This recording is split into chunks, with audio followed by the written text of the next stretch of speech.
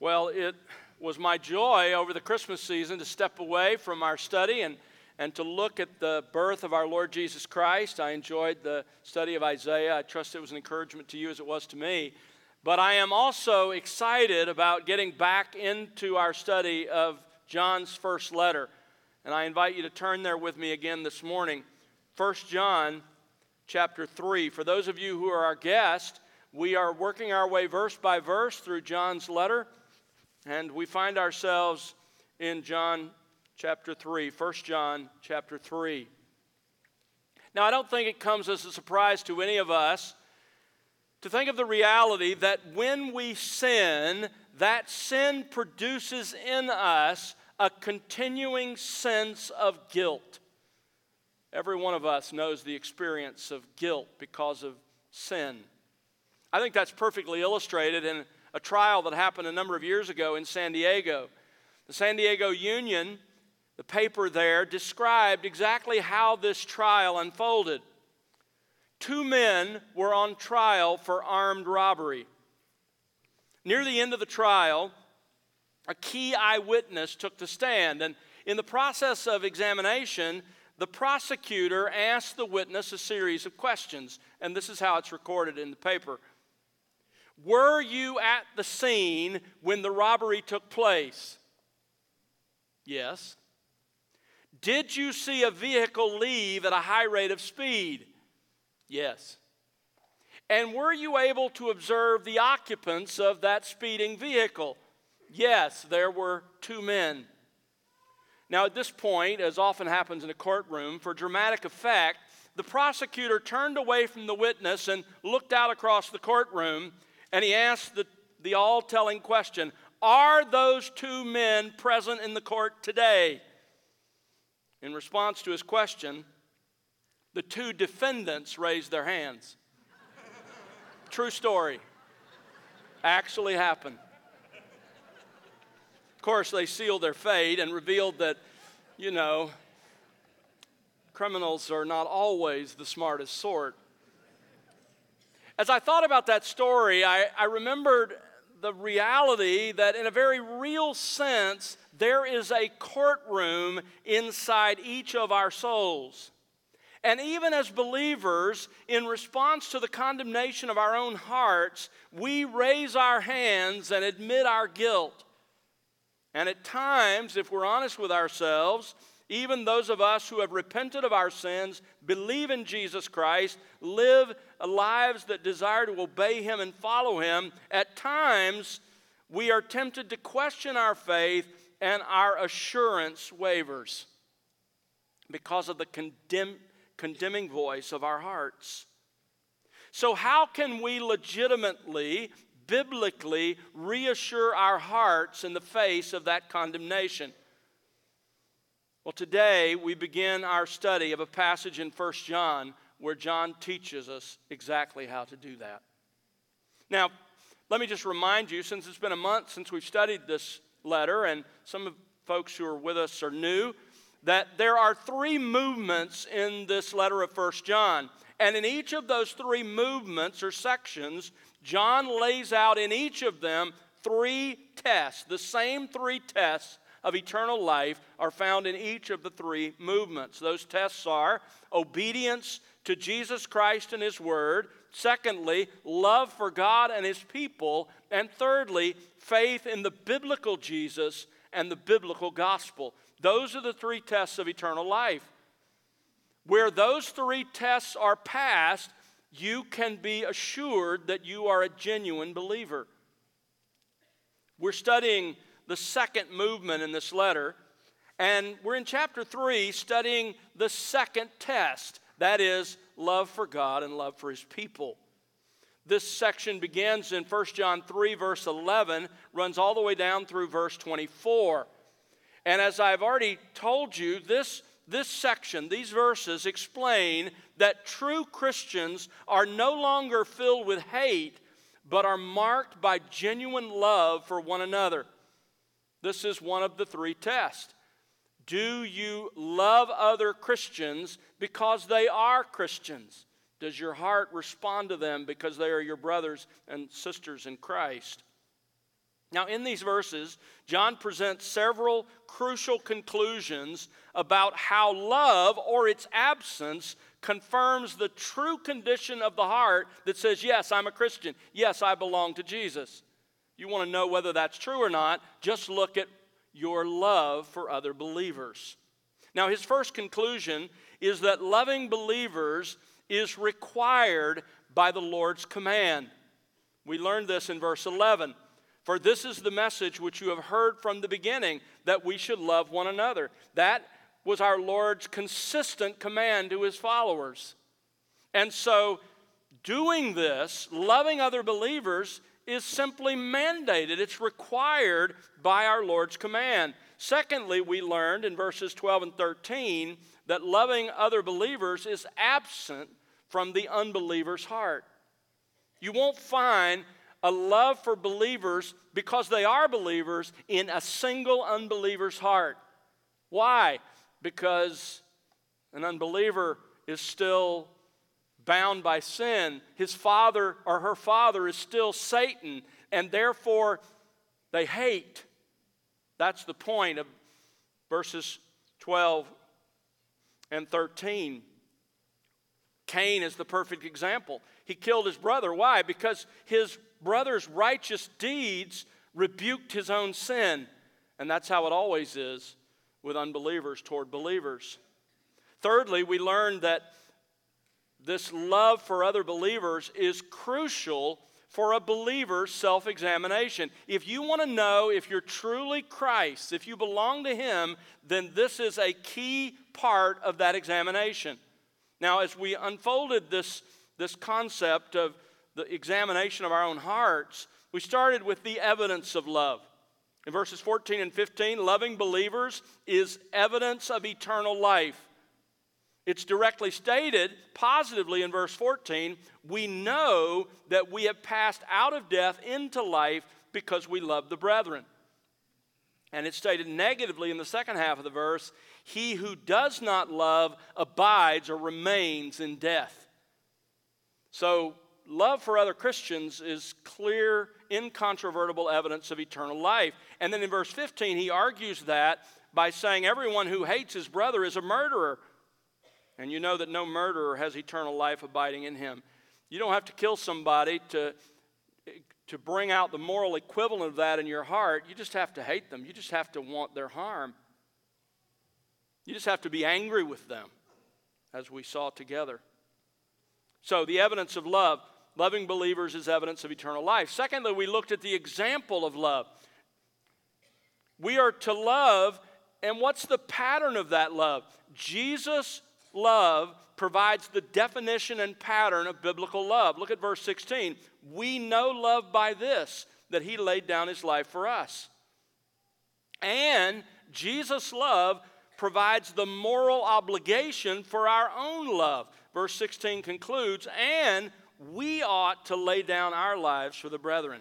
So the evidence of love shows if we have eternal life. The example of love is Jesus Christ and his sacrificial death. Now, we finished last time by looking at the expression of love in verses 17 and 18. True biblical love follows the example of Jesus and sacrifices itself. It puts itself out for the real practical help of others. In verse 17, you have an illustration of practical love. This isn't the only way to love, it's just an illustration.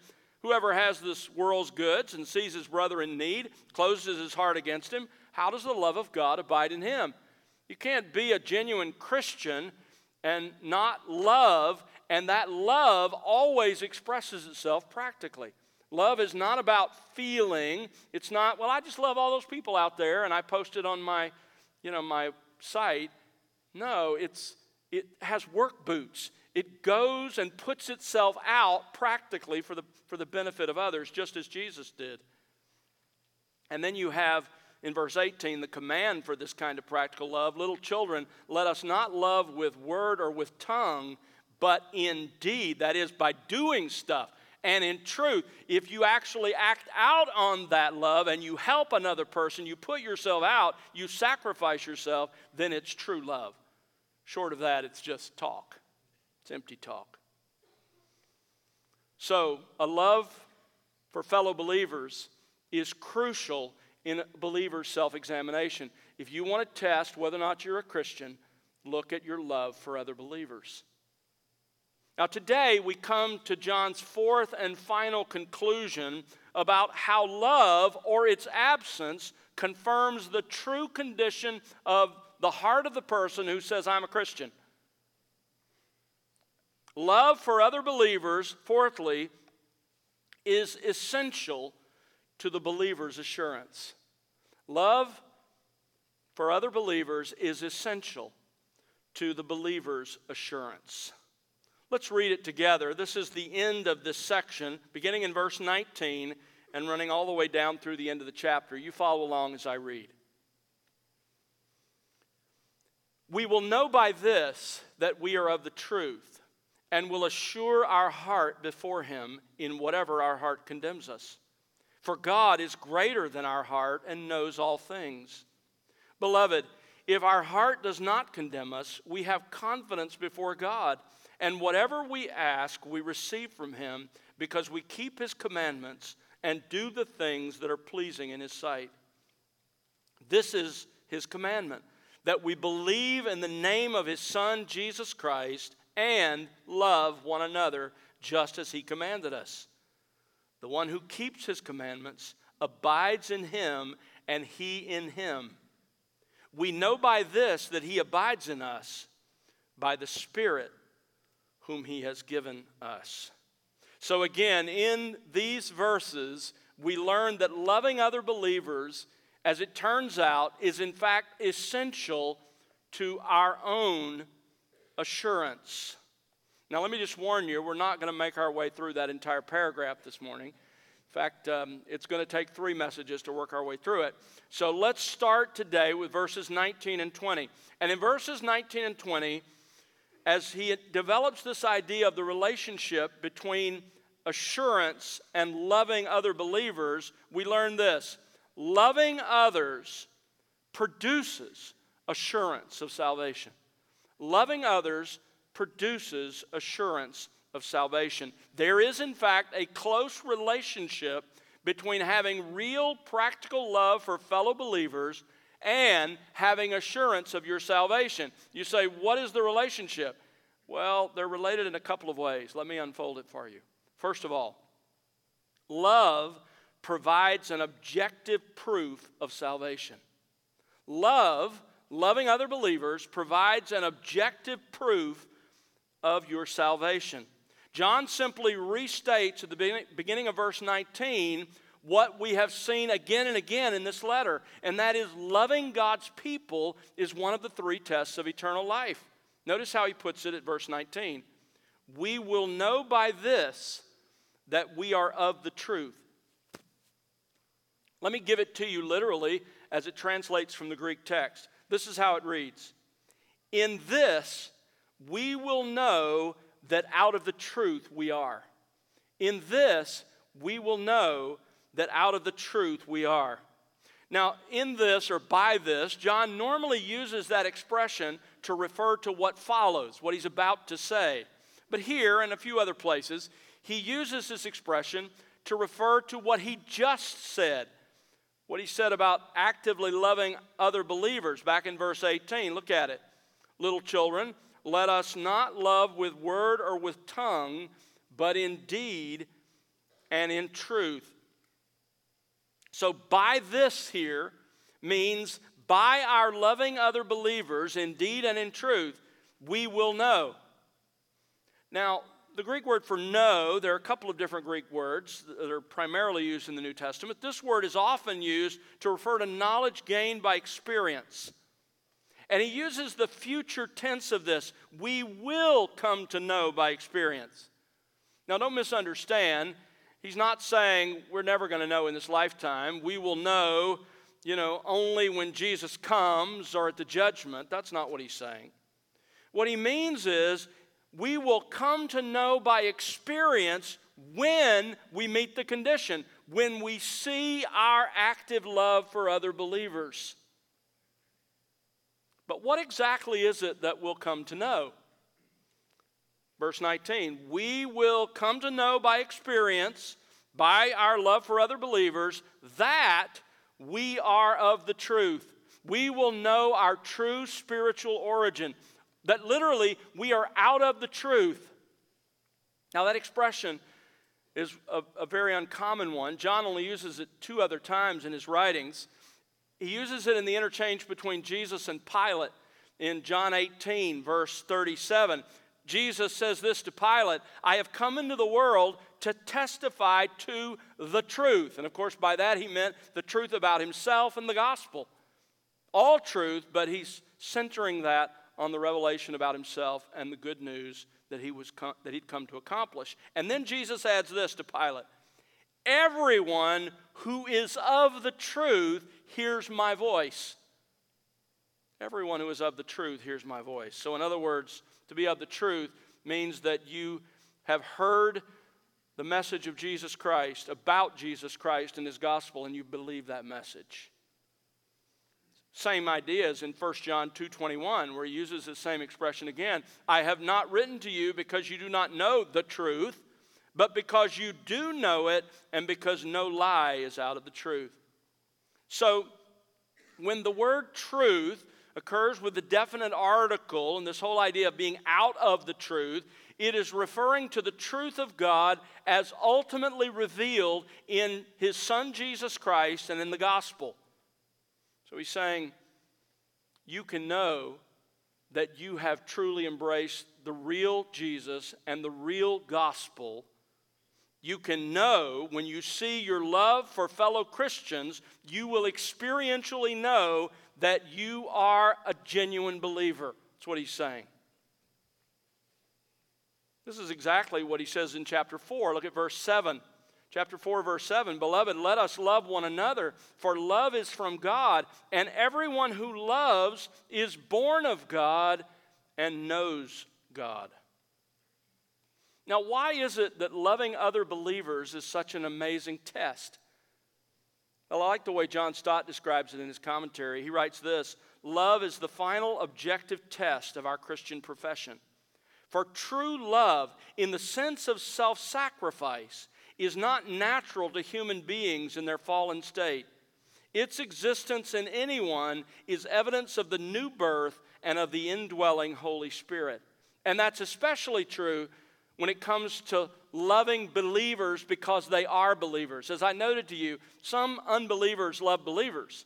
Maybe they love them because they like certain things about them. Maybe because they're married to them. Maybe because they're their child or parent.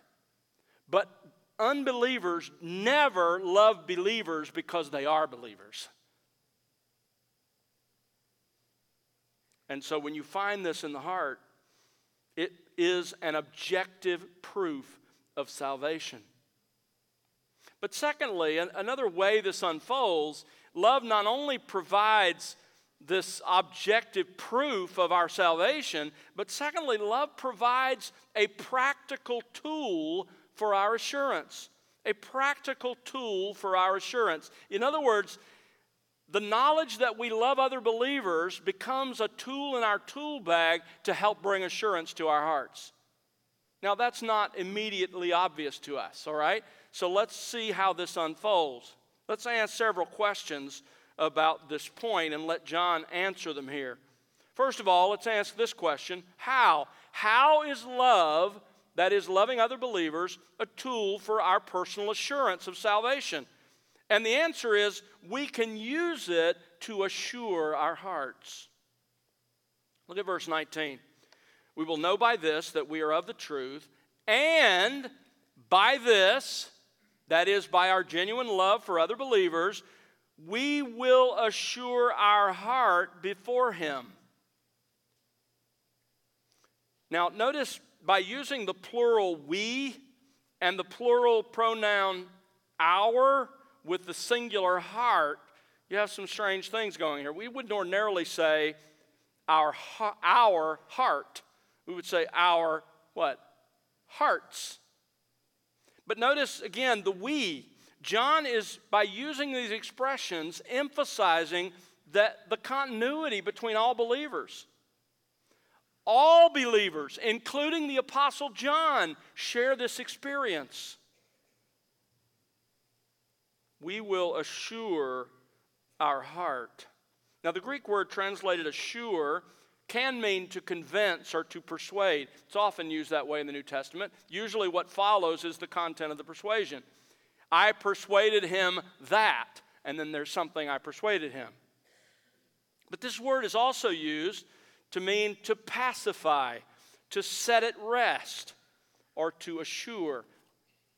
For example, it's used that way in Matthew 28, verse 14, in the interchange between the Jewish leaders and the Roman soldiers that were trying to buy off. You remember? In that context, they say this: if this should come to the governor's ears, this conspiracy we've cooked up that you were asleep on duty, we, the Jewish leaders, will, here's our word, will win him over. That's the same word. We will assure him, we will set his mind at rest that it's okay and keep you out of trouble. That's what John means here. By remembering our real active love for other believers, we can pacify, set at rest, assure, win over our hearts. As Westcott puts it in his commentary, we can tranquilize the fears and misgivings of our heart by remembering our true love for other believers. And notice, the only peace for a condemning conscience is to deal with it. Notice that prepositional phrase, before him. In fact, in Greek, it comes first. Before him, we will assure our hearts. Why is that important?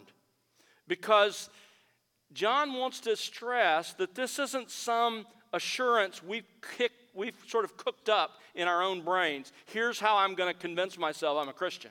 No, this is something God himself has given us. We do this before him. It's as though we were standing before God himself, and we can assure our hearts using the very tests that God himself has given us in his word. So that's how love becomes a tool for our assurance. We can use it to assure our hearts. A second question, though, is when. When is love a tool for assurance? Notice verse 20. Whenever our heart condemns us. In whatever our heart condemns us. To condemn means to convict, to declare guilty. In whatever implies that there are a variety of things that can cause our heart to convict us, to declare us guilty. Why is that true? Well, it's because our hearts know things about us that others don't. Now, when you look at the word heart, according to the leading Greek lexicon, this word refers to the center and source of the whole inner life. So don't think heart like the English use, the Valentine use. It's all about emotion. That's not this word heart. It speaks of the thinking, the feeling, and the volition, the will. It's all included. Everything you are is included in this word heart. Your real self, that's your heart. But sometimes the writers of the New Testament will use it not in that holistic sense, but of specific aspects of your inner life, and that's what he does here. Here, primarily, John uses it of the conscience and our thoughts that condemn us. This mechanism of our conscience and our thoughts condemning us, this is present in every human heart. Go back to Romans chapter 2. Let me show you this. In Romans 2, Paul is making this point in verses 14 to 16. Look at those verses together. Romans 2, verse 14. When Gentiles who do not have the written law do instinctively the things that are in the written law, these not having that written law become a law to themselves. In that they show the work of the law written in their hearts. Now, what is Paul saying here? Paul's point is that everyone is born, every human being is born with the substance or the basic requirements of God's moral law indelibly imprinted on his or her heart. Doesn't matter where you go in the world, whether they have the Bible or don't have the Bible, every person has the basic moral requirements of God written on the heart. Not perfectly, but it's there. That's why wherever you go on this planet, there are certain things that are just unacceptable. Where did that come from? It came from the law of God written on the heart. When Paul says this is true by nature or instinctively, and that it's written on the heart, he means that God implanted this basic knowledge of his will into every human heart. And that becomes clear when you look at our conscience. Look at verse 15. Their conscience bearing witness. Literally, the conscience bearing witness with. The working of your conscience and mine bears witness to each of us about the existence of this law written on the heart. What is the conscience? Well, Immanuel Kant, the German philosopher, called it the consciousness of a court within man's being. It's not a bad definition, because conscience is the courtroom in our souls where our moral decisions are constantly on trial. So, think about it this way. You have a computer. That computer probably came preloaded with certain software. Well, the human soul came preloaded with certain software, and you can't get rid of it. It's there. And here's what's there. Our souls came preloaded, number one, with the basic requirements of God's law, and two, a conscience that evaluates. That's a courtroom in our souls that sits in judgment on how well we're obeying that embedded knowledge. So the evidence of the law written on the heart is in our conscience. But notice he adds in verse 15, our thoughts. And their thoughts alternatively accusing or else defending them. Now don't misunderstand, this is not the conscience. Conscience functions automatically without deliberate thoughts at all. These are our own thoughts. And our thoughts either accuse or defend. Those two words are common Greek words for the prosecution and the defense in a courtroom. Paul's point here is that our own thoughts sit in judgment. When we think about our past moral actions, our thoughts either accuse or defend us. So, both our conscience and our thoughts about our actions often accuse us. I'm sure if I marched you up here, you could wholeheartedly affirm that reality in your own life. That automatic voice of conscience and your own thoughts looking back sits in judgment and accuses you. Now let's go back to 1 John chapter 3. John is talking here about the same reality, but in the heart of a Christian. For those of us who are believers, those of us who have repented and believed in Jesus Christ, who are endeavoring to walk in obedience to Him, our consciences and our thoughts still condemn us. They still accuse us. And those accusations can unsettle our assurance of our salvation. You see, John's point here is that regardless of how firmly grounded our assurance of salvation might be, our hearts still condemn us. They keep on condemning us. And at times we need reassurance. In fact, notice that expression in verse 20, in whatever our heart condemns us, that implies that this is not unusual and it's not infrequent. In fact, if you're like me, it happens all the time. We frequently feel the condemning voice of our hearts. We feel like my favorite Herman cartoon. You know, the guy is in court. He's standing there in front of the judge. The gavel comes down, and the judge says, I find you not guilty, but I'm going to give you 2 years just to be on the safe side. That's how we feel. And those who've gone before us, stalwarts of the faith, they understood this.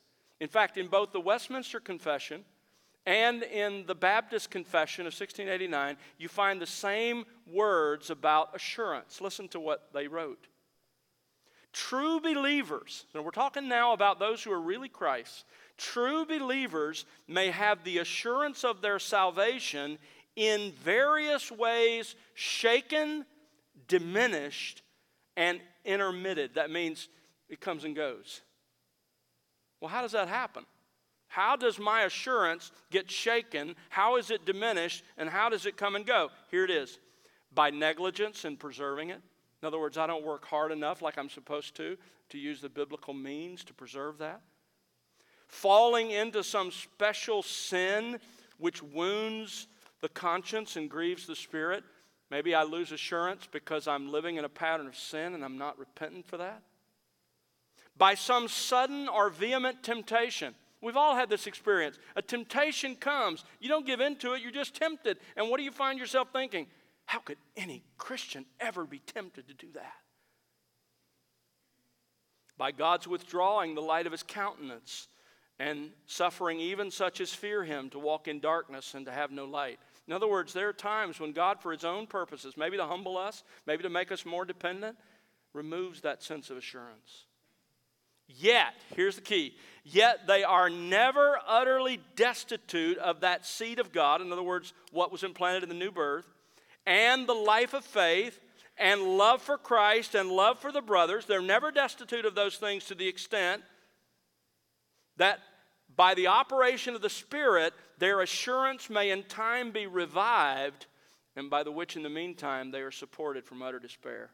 In other words, even as we struggle with assurance from time to time, those spiritual realities, because we've been born again, because we have new life from God, those things keep working. You can't keep them from working. It's who you are. You love your fellow brothers and sisters in Christ. You have a sincere life of faith. You love Christ. You have a sincere heart. You have a commitment to obey him. All those things continue even as you struggle with assurance.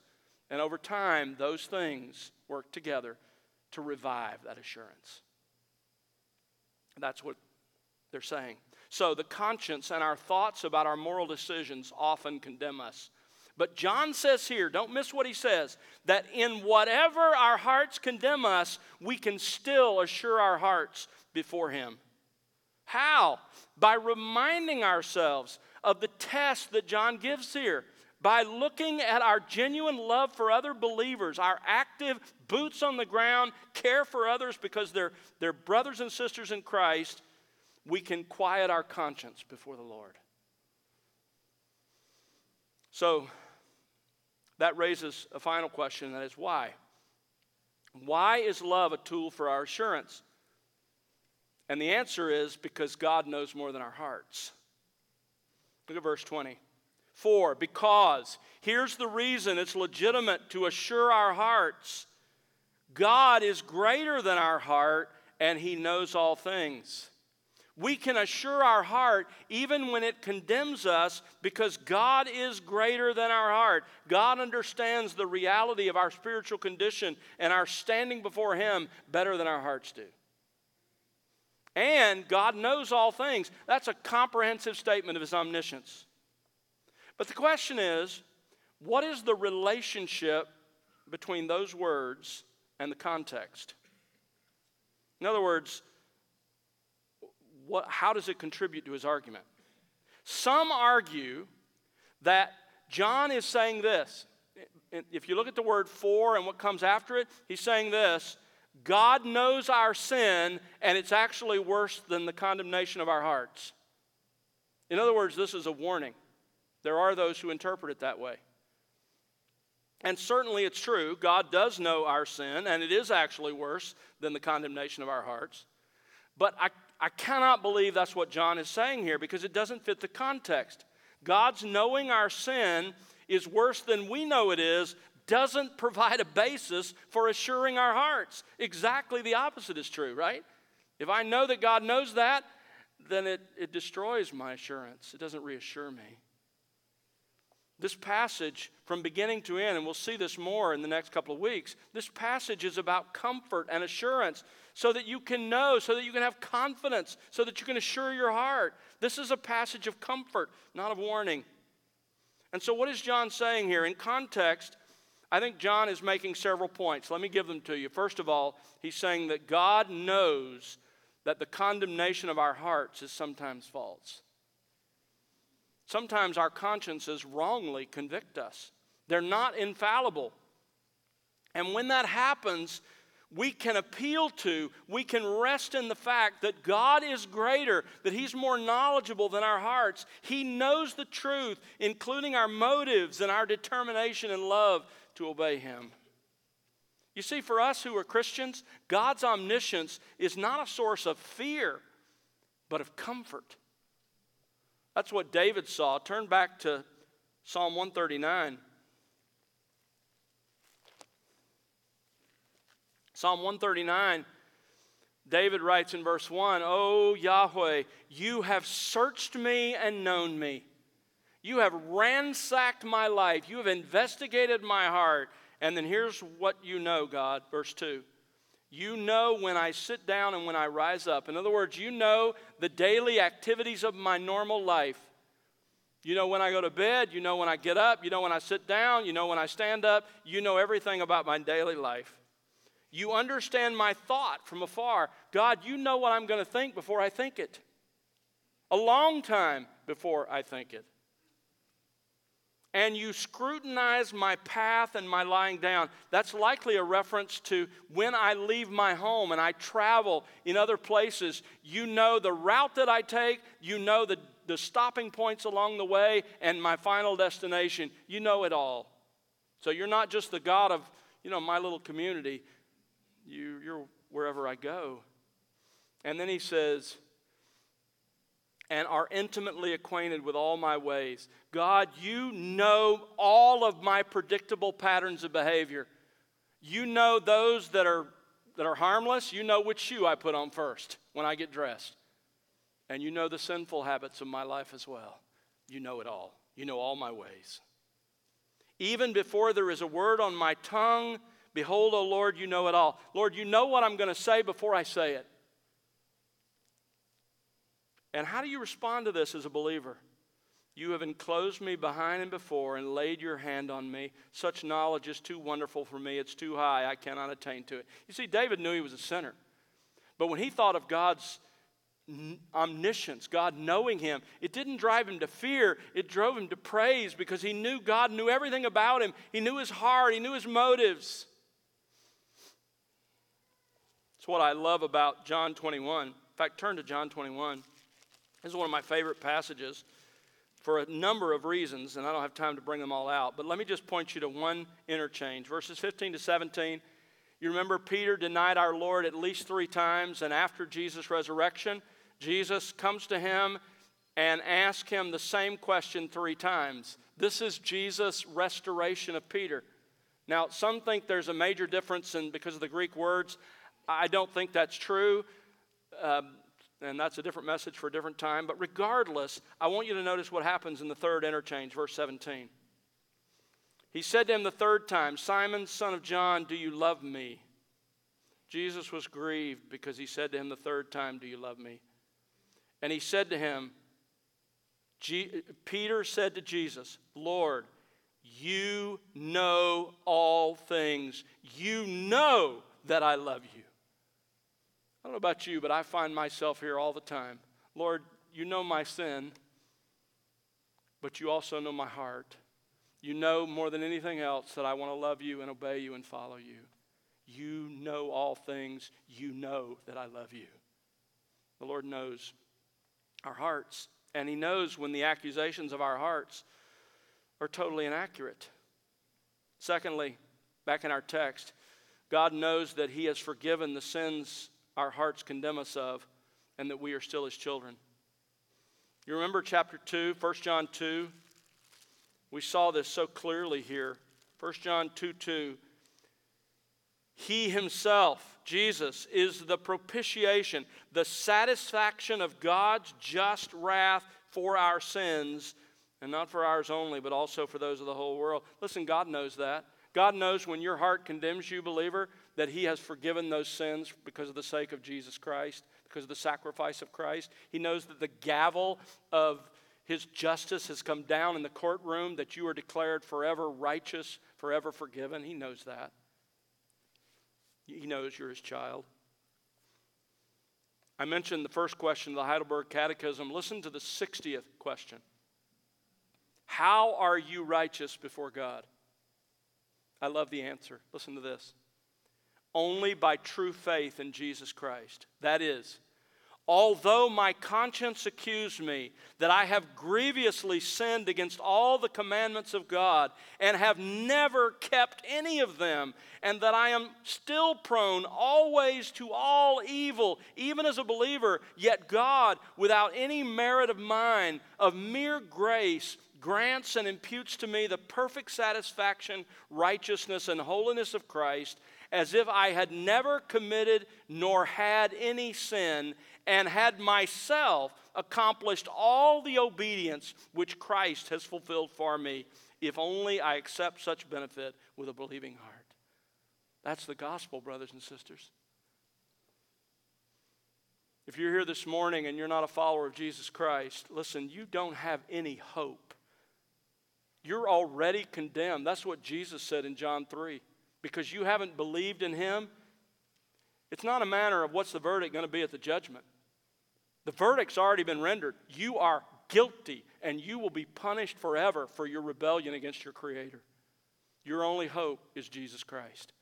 And His perfect life lived in the place of those who would believe in Him, and His substitutionary death in which He paid for the sins of all who would believe in Him so that God could forgive their sins. My plea with you today is that you would respond to Jesus Christ, that you would repent of your sins, you would turn from your sin, and you would put your faith and confidence in Christ and His finished work alone. There's a third thing I think that he's saying God knows, and that is that God knows that our active love for other believers proves that we've been born again in spite of the sins that condemn us. This is really the context, right? Go back to 1 John 1, verse 7. You remember? If we are walking in the light, not perfectly, not without sin, but if we are walking in the light, as He Himself is in the light, we have fellowship with one another. In other words, we're believers, and we truly know Him, and we have fellowship with Christ and fellowship with one another, and the blood of Jesus, His Son, keeps on cleansing us from all sin. D. Edmond Hebert writes, while He knows our failings and shortcomings, He also understands our true motives and desires, the innermost yearnings of our heart. His omniscience is also linked to His unchanging love and sympathy. He remembers His saving intentions and purposes for each of us.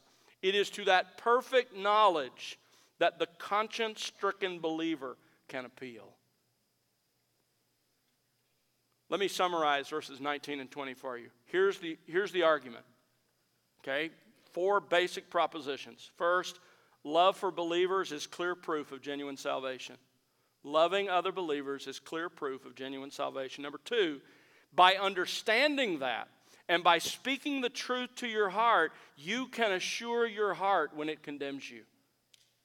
Number 3, and that is valid to do because the omniscient God is greater than your accusing heart. And number 4, He Himself has assured us in His Word that self-sacrificing love for other believers is true evidence that you have eternal life. It's a powerful passage. But there are 2 crucial lessons I want you to leave here with this morning. Lesson number 1, stop listening to yourself and talk to yourself. If you've been around Countryside any time at all, you know that this is one of the most important spiritual lessons I have ever learned. I learned it from Dr. Martin Lloyd-Jones. Here's the idea.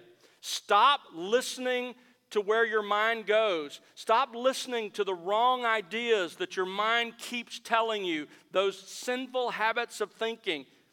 When your mind keeps going down a certain course and it's not what's in the Scripture, tell yourself to shut up. Literally, I do that. I mean, if you see me riding down the road, you'll watch my lips move. Pennington, shut up. That's not true. And then talk to yourself with the truth of Scripture. This isn't about some self, affirmation. This is about, am I thinking what's true or am I not? And if I'm not, then shut up and what is the truth and preach the truth to yourself. This is Ephesians 6:17. Take up the sword of the Spirit, which is the Word of God. It's interesting in that passage, the word is not logos, it's rhema. It speaks of a short statement, a short proposition. You see, when your heart accuses you, when you're in the battle, when Satan's attacking, we can't use the whole Bible. You can't pick up your Bible and say, take that, Satan, throw that at him. Well, you could, I guess, if you were Martin Luther, but most of us don't do that. What do? You have to grab onto specific statements that God has made and remind yourself of the truth. Preach the truth to yourself. That's exactly what Jesus did. You remember in the temptation with Satan? What did he do? 3 times. It is written, it is written, it is written. And they were short statements about the truth, and that's how he defended himself against the attack of Satan. That's how you and I have to defend ourselves against the attacks of Satan and our condemning hearts. What is the truth? Preach the truth to yourself and stand firm. Secondly, assure your heart when it's condemning you with the divinely inspired tests of eternal life that are here in 1 John. When your heart accuses you, when you're doubting your salvation, John calls you to assure your heart by remembering the truth of God's Word. We're not talking about creating your own rubric. We're not talking about, well, I wrote my name in the front of my Bible and the date I prayed a prayer. Listen, that's not going to help you get assurance. That could be a lie. So, where do you get assurance? You get assurance from the assurance God has given us. You take the tests of 1 John, and God says, pass those tests, you're mine. This isn't self-deception. This isn't a lie. This is, can I trust God or not? To your condemning heart, rehearse the 3 tests of eternal life in this letter. And remind yourself, here in our own context, remind yourself that your genuine, active, boots on the ground love for other believers proves the reality of your faith. And you didn't make that up. That's what God said. That's what Jesus Christ said through his apostle.